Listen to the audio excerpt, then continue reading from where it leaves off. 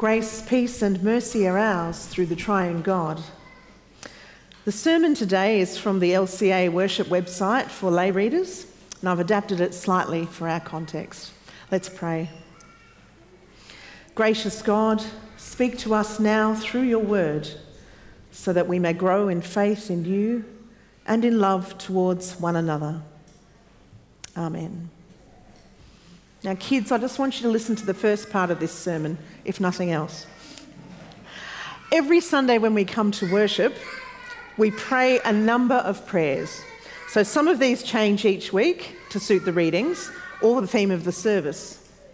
And others, such as the prayer of the church, which Shirley will be praying for us later, that responds to the needs of the world, the church, and our community here at St Paul's. But in all of our services, there is one prayer that remains the same and is used every Sunday. Now, do any of the kids know what that is? Be brave. Yay, there you go. Well done. The Lord's Prayer. Christians around the world love to pray the Lord's Prayer, both personally and with other Christians. Can you imagine how many times the Lord's Prayer is being shared around the world on this day alone? It's being prayed probably millions of times. Now, in the Lord's Prayer, amongst other petitions, we have the petition that says, "Your kingdom come." We say this a lot of the time, so often, but what exactly do we mean by "your kingdom come"? What we mean is it's God's kingdom that we want to see come. Luther says in his explanation of the Lord's Prayer, God comes to rule as king, even if we do not ask for this to happen. But in this prayer, we are asking, Father, come and rule over us. Luther then goes on to pose a question. How does God's kingdom come? He answers his own question by saying, God our Father comes to rule over us by giving us the Holy Spirit, so that by God's goodness to us, we believe his holy word and live as his people on earth now and in heaven forever. Now, in today's gospel reading we heard just before, Jesus helps us grow in our understanding of God's kingdom as God's eternal reign of love. In Matthew's gospel, God's rule is called the kingdom of heaven. And each of today's parables give us another glimpse of what his kingdom is like. What we discover in these parables is that God's kingship changes everything about our world, our values, and our priorities. These parables may look simple on the surface, but when they're understood in their original context, they are full of surprises.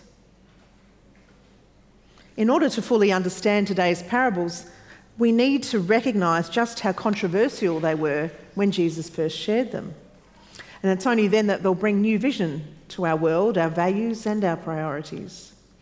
So let's start with the parable of the mustard seed from verses 31 to 32. So at first glance, this is a charming little story about how God might make use of things beyond our common expectation. So the mustard seed, a tiny little seed, becomes a home for birds to nest in. And we can quickly conclude that God can use even the smallest of faith to grow something great, even abundant enough to bless others. So the mustard seed parable could be easily reduced to the saying, from little things, big things grow. But actually there's much more in this parable. You see, the mustard plant is closer to being a weed than it is to being a precious, valued plant. This might remind you of Dave's children's message last week where he held up the plants and we had to decide what was a weed and what was a plant. Or perhaps when you think of mustard, you think of those yellow squeeze bottles that we might add mustard sauce to hot dogs or to hamburgers. It might make the mustard plant sound just a little bit more palatable. But in reality, the mustard plant grows like a weed, more like soursobs or thistles or dandelions. And once one mustard seed gets going in your field, well, you'd better watch out because it will take over. Maybe the strangest part of this parable is that the mustard seed will never grow into a big, strong tree like a cedar tree. Yet, Jesus chooses to use it as a picture of God's kingdom. The mustard seed has a natural ability to reproduce and spread far and wide. It's very hardy. Now, if we look back over the history of the world over the past 2,000 years, we can see how the kingdom of God through Christianity has spread like a mustard seed weed around the world. It has transformed the world, bringing God's love to life for many. And it continues to do so now in a humble, earthy way. So let's move on to the next parable.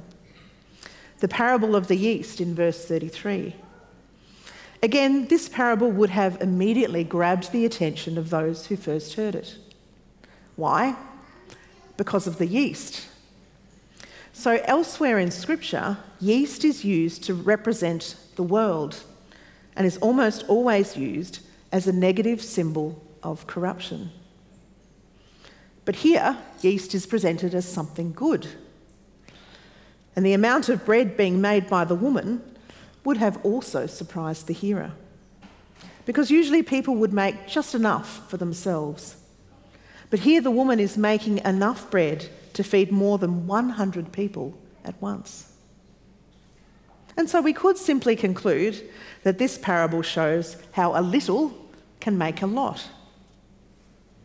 But if we go deeper, it also indicates that God's rule may take hold in hidden and unexpected ways and bring about change in ways that are beyond our imagination.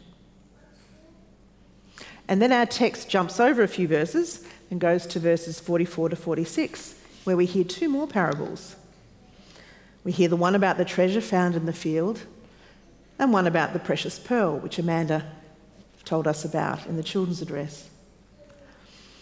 In these parables, we could focus on how the labourer cunningly went and sold all he had just to buy the field where the treasure was hidden. But maybe, more importantly, we can focus on how the treasure in the field changed his life. God's rule in our life transforms our life for the better. But there's also another way we could read these two parables. In the parable about the pearl and the treasure, we usually focus on how the person sold everything in order to obtain the one prized thing. But what is this treasure? And who is this person who gives up all so that the treasure can be his? What if we were to understand God as the person making the discovery, and that we are the treasure that he wants to have as his own? Think of who Jesus is. We confess Jesus to be God's one and only Son. God gave up his one and only Son to suffer and die as the payment for sin so that we could be his prized treasure forever. And this could be how we understand our baptism as well. In our baptism, God has come and found us and valued us so highly that he paid the price so that we could be his forever. You are God's great treasure. And by the grace of God alone, all who are baptised live with the promise that they belong to God forever. We are part of God's eternal family. It's pretty exciting. What a joy that God now says to us, "You are my treasure." And what a joy it will be when we welcome little James as part of God's family, another treasure, in a few weeks. And together, as we encourage one another, we can help each other grow to know that we are loved by God and that we are part of God's family. For Jesus has paid the price to claim us as his. In our fellowship together, we can lead one another to know that there is nothing that can separate us from God's love, as we heard in Romans 8 today. We can give thanks for the ministries of the church here on earth that help to nurture our identity as people who are precious to God and who belong to God's kingdom. Our regional and church-wide child, youth and family ministry teams do so much to help our young people grow in their identity as children who are loved and treasured by God. The many Christian Life Week camps that are held in many places throughout Australia every year bring this blessing to many people, and I know there are young people in our congregation here who are blessed by that this year.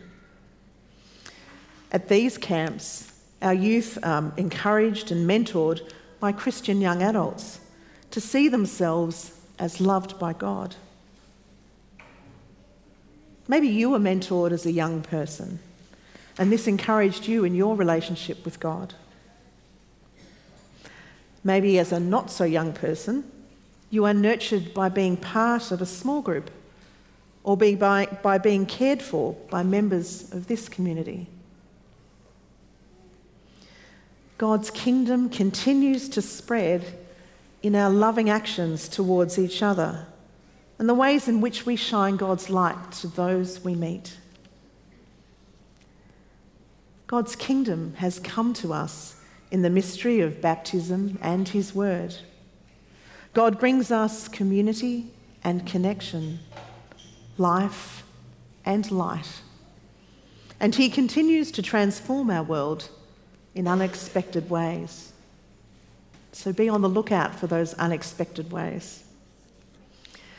And may the Spirit that God gives you lead you to believe his word and live as his people on earth now and in heaven forever. Amen.